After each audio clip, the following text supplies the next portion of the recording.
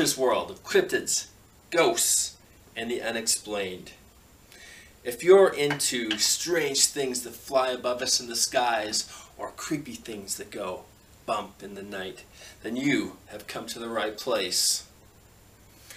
Much like cryptid creatures or folklore tales, they have a home here, and so do you in Luther's world. Welcome to Chapter 3. Once again, sit back and enjoy this grab bag full of goodness. I never thought it would happen to me. Real stories told by the eyewitnesses themselves. Today we're joined by the GOAT himself, Chris Jericho, and he's going to tell us all about missing time. Hi, I'm Chris Jericho. I'm happy to be here on Luther's World.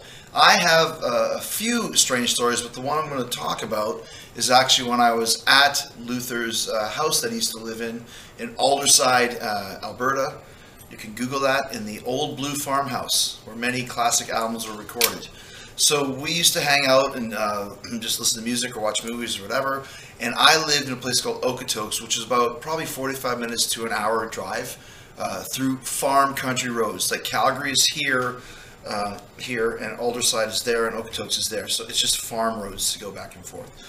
So we were hanging out, and I think I left Luther's house at about 2 in the morning to drive the hour back to Okotoks. We weren't drug guys, so we weren't taking drugs, no weed or anything like that. And because I had to drive, didn't drink either, because you can't obviously don't drive drunk, said Stevie Wonder. Which is weird because Steve doesn't drive. You should talk to him about some weird occurrences. But so I'm driving this car. It was a 76. No, it wasn't 74. It was an old Dodge Ram 1985 or something like this. And I drove home, and it was dark. And I remember I was listening to an album by this band called Sabotage, and it was called Streets. And it's like a rock opera, and it's about 70 minutes long. It's a very long record. So I put it on, and I was driving, and I pull into my house in Okotoks, and the sun is coming out, which is very strange because I left Lenny's at 2, and I would usually be home at 3, and I get home at 5:30 when the sun is coming up.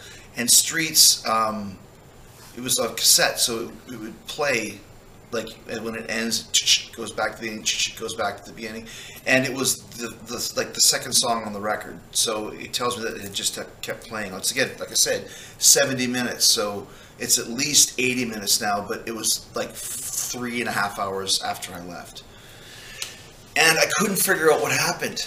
I couldn't remember what went down. I couldn't remember why it took me 3.5 hours to get back home. And this is way pre-internet. It's probably 1990. Well, Streets came out in 93, 92, so it was 93, 1993. And so I went to the library in Okotoks, or maybe Calgary. Was there a library in Okotoks? I can't remember if there was. And started looking up, like, it was such a different time then. You couldn't just Google, like, weird lengths of time, whatever. And I was always into UFOs and paranormal stuff. So I started looking through UFO things, and I found this thing called time displacement. And time displacement is what happens when people get abducted by aliens, have alien contact of some kind of encounter, where giant chunks of time just disappear. And that's exactly the description of what I'm saying. Like I said, this is dark, late at night, Prairie Road, no one's around. I'm not going to say like, oh, I remember, like I don't remember anything. I just don't know how the fuck it took me 3.5 hours to get from Aldersyde to Okotoks. And I'm convinced, and I've talked to a lot of UFO experts on my show, Talk is Jericho, that say time displacement is a very common requirement, or a very common occurrence when people have like low-level UFO encounters. This is not like I was abducted and anally probed or whatever. This is what happens if you have some sort of encounter where they're watching you, they're flying, they're checking you out. Maybe there's, I don't know, I can't even explain what happened. All I know is that you were probed. I was not anally probed, and I did interrupt you during your dumb story, so don't interrupt me during mine. Watch the Don Callis episode, The Ant Woman of Calgary. But point being, something weird happened, but there's really no explanation for it except for this word time displacement. If you guys Google it yourself, that you can do that. Something weird happened to me that night. So take me to your leader. So anyways, so there you go. Time displacement. The night I was possibly abducted or probed by an alien. I know that drive. I've made that drive. It should have only taken 30, 45 minutes max. So what happened? What went down? Where'd the missing time go? Aliens? A vortex? Next we go out to Utah and we hear about a very aggressive ghost, a spirit in the cemetery told to us by Manny Lemons. Hey guys, Manny Lemons here, the man, the brand, the king of the lemonade stand. I'm here to talk about another ghost story here. This one was actually out of the Murray Cemetery in Murray, Utah. It's a suburb of Salt Lake City. Me and my family and friends, we did a lot of cemetery running, a lot of haunted places. This one particular time, we just, Murray Cemetery is an older mom and pop cemetery. We just went there we've been there a couple times. This is probably the third time there. We pulled up. Nothing was happening, so we started, ended up actually going towards the cars and started leaving. But as we were leaving, all the sprinklers that were near the cars turned on, and they're the ones that go shh. They all kind of just shut up, and all the sprinklers turned, shooting the cars. So it was weird because there was not any of the other sprinklers in the area weren't on other than the ones that were right next to the cars. And as that was happening, you could see this I want to say figure, but it was like someone was walking through the water, but there was no being or no figure, nothing there. So it was just kind of going, and whenever the sprinkler's going and it's like your foot or something's pressed against it, was like a shh, then it was like a shh, kind of like that. So it was one of the times that kind of scared me. And then as we were leaving the cemetery, as we got in the cars, finally got past the water, one of my buddies ended up saying, "Oh, my back's hurting," and he started pulling up his jacket or whatever, and there was actually I want to say 2 or 3 claws across his back. Hand to God, 2 or 3 claws. It was one of the scariest things in my life. And then as you were driving too, you would see in the when your car hasn't been washed in a while, sometimes there's handprints going through. You could see a handprint going across the top of the windshield where the tint for the visor would be. Then you just see a small handprint all the way across the car, like someone was being dragged through, and that could have been what it was, going through the sprinklers, whatnot. So, but that's just another one of my crazy, unpredicted stories. There is no explanation for the water being blocked as he was running through the sprinkler. The scratches, the hand marks on the car, what a great experience. Now it's time for viewer encounters. It's time for the paper trail. We're back with the paper trail, little mail from the viewers. Good evening. I've never written to anyone about my few encounters that I've had in my life. Often I listen to stories about this subject as if it is truly near and dear to me. I've had a number of what I would loosely compare to as paranormal. One of the first ones I recall was when I was about 8 years old. It was a typical Thursday night in the autumn in the south, so it was calming, humid, 80 degrees. My brother and I had accompanied our mom to an evening at church as she was a Sunday school teacher. Her presence was needed throughout the week at the church. As the sermon ended, we gathered our things and headed to our car. My brother and I waited patiently while our mom said her farewells to everybody. The parking lot emptied and my mom hurried to the driver's seat only to hear nothing but silence. Our mom turned around to inspect as to why we were being so quiet, only for both of us to feverishly point across the street. We sat staring at what I could only describe as an angel. Bright lights poured from the figure that seemed to be wearing the whitest garb and halo positioned just above their head. No wings were seen and no facial features. It was a blinding light that seemed to be floating near a home. We sat there in shock for what seemed like forever. when my brother instinctively rushed our mom to start the car and leave immediately. I just remember we constantly looked across the street, both consciously and subconsciously, for years to follow after that night to see if we could rationalize what we had all saw that night. To no avail. It was a one-off. No lights had been installed to give the appearance of anything. We just sat there and saw an angel that night. What I find to be hilarious is that we were not confronted by the fact of what we saw. We made moves and got the hell out of Dodge. That would be really cool to see. Thanks for sending that in. How's it going, everybody? AEW Superstar Marco Stunt here, and we're digging into a little bit of Luther's mail. So this says, when I was a teen, I used to go out walking after midnight through fields and roads with my friends. One night we explored a graveyard not too far from my friend's house. Then when we were headed back, we were walking alongside of a cow pasture with a fence and a tree line blocking most of our view beyond a certain point. But in the sky there's something the size of a small airplane, and it was on fire and at a downward trajectory. It didn't look like anything human in nature as far as design, but it was definitely ablaze, and it went down behind the tree line, blocking the horizon, although we never heard a crash or any impact. There were three of us there who saw it, and we were all stone cold sober. To this day, we have no idea what we saw. Daniel R. from Alabama. Hello, my name is Nick Camarado, and I'm here to read some fan mail for Luther's World. Good evening. I would like to share a story with you, if I may.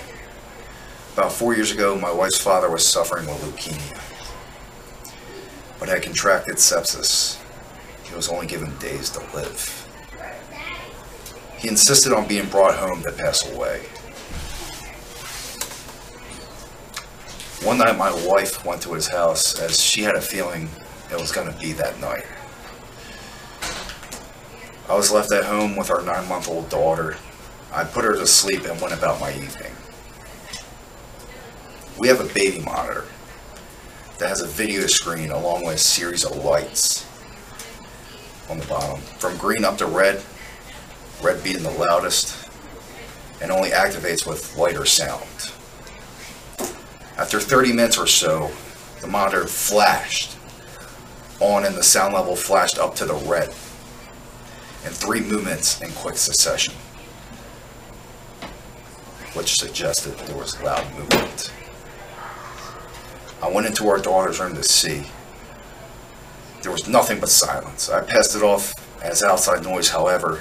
I looked outside the window and there was nothing there. I went back through to the front room. After 10 minutes, my wife called to say her father, he passed away. I immediately asked, was it 10 minutes ago? She replied, yes. It was then I realized that it was her father visiting to say goodbye to my daughter, Poppy. She is 4 now, and still says to this day that Pop's still visiting her. And she even quotes some of his old sayings. Thank you for reading. Student Attack.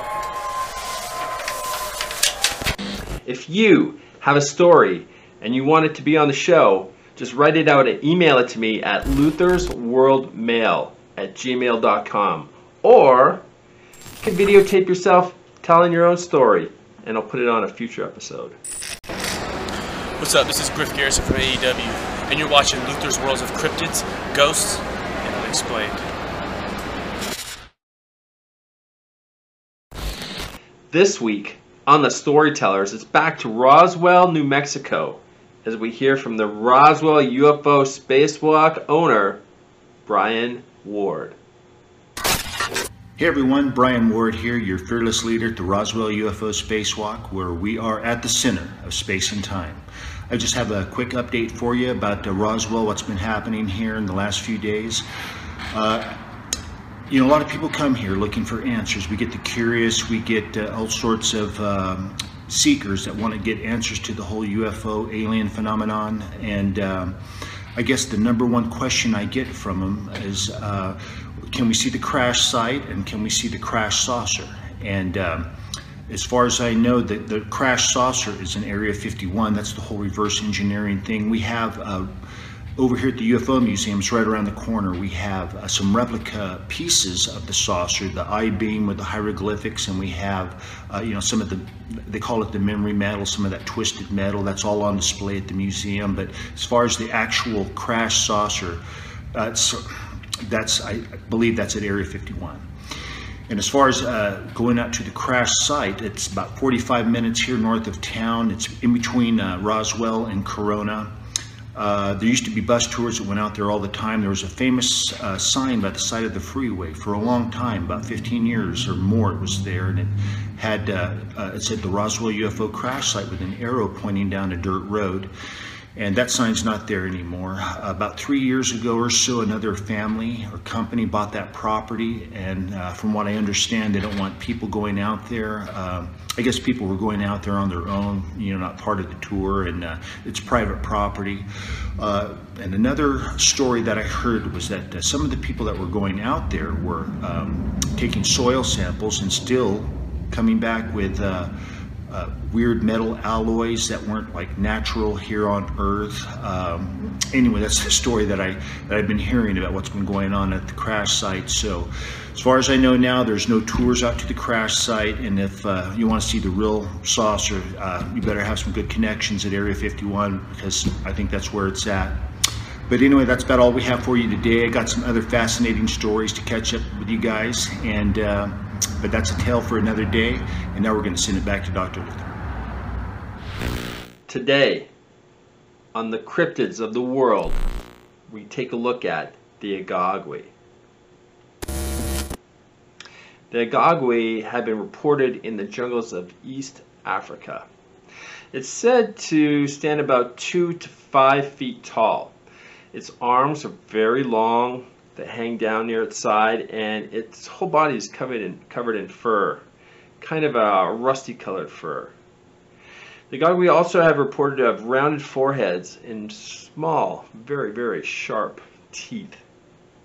The first Westerner that ever sighted an Agagwi was in 1900. It was Captain William Hitchin, and he and a guide were out hunting big game when they saw 2 of these creatures walk out from the bushes, cut across about 100 feet from them, and then walk back into the bushes.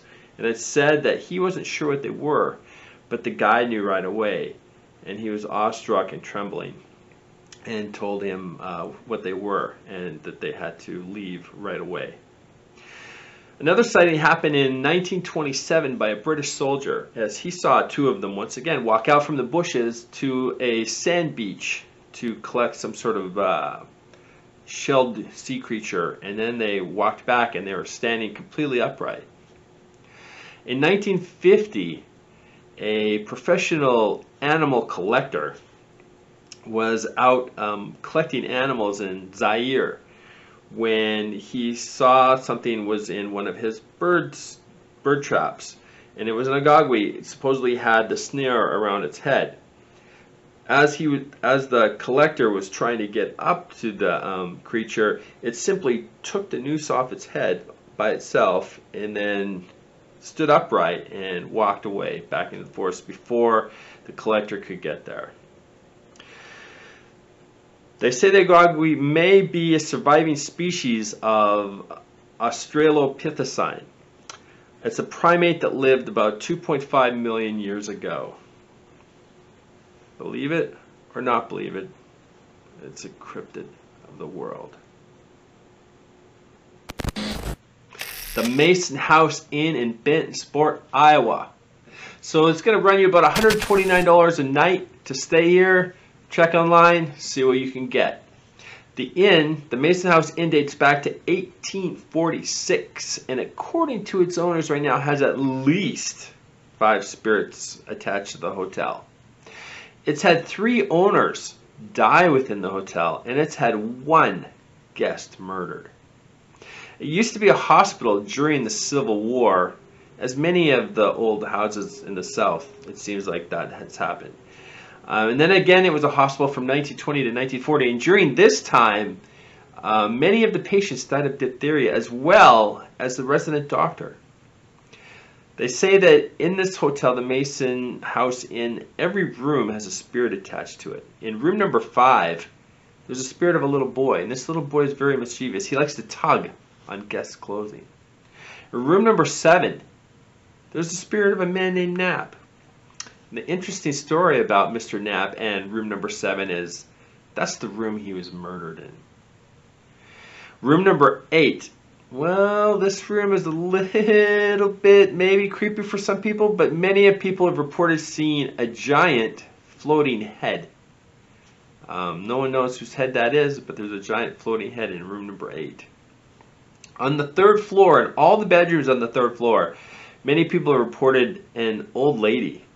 She'll just wander around every room up there. So one of the craziest or coolest, depending on how you look at it, stories about the Mason House Inn is the room that the doctor passed away in. So the owners wanted to redecorate. So they buy wallpaper. And they put up some new wallpaper and they glue it on and then they leave for the night. They get back to the hotel the next morning. All the wallpaper is laying on the ground. So they think they just didn't hang it properly. Maybe not enough glue. They didn't attach it. So they redo it.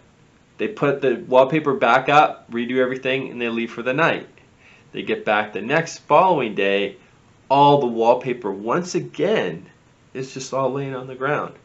But this time, there's a book, a pattern book that they went through to get the wallpaper they wanted. And this time it's laying in the middle of the floor and it's opened to a different kind of wallpaper, a certain kind. So the owners took that as a hint and they went to the store and they bought that same kind of wallpaper it was open, book was open up to, hung that up where it stayed untouched. So if you're staying in Bentonsport, Iowa, I would suggest staying at the Mason House Inn because any room will do. I would like to say thanks to all my guests, Chris Jericho and Manny Lemons. My readers, Marco Stunt and Nick Camarado. I'd like to say thank you to Griff Garrison for stopping by. And of course my storyteller, Brian Ward. And most of all, to you. Let the chaos run strong and stay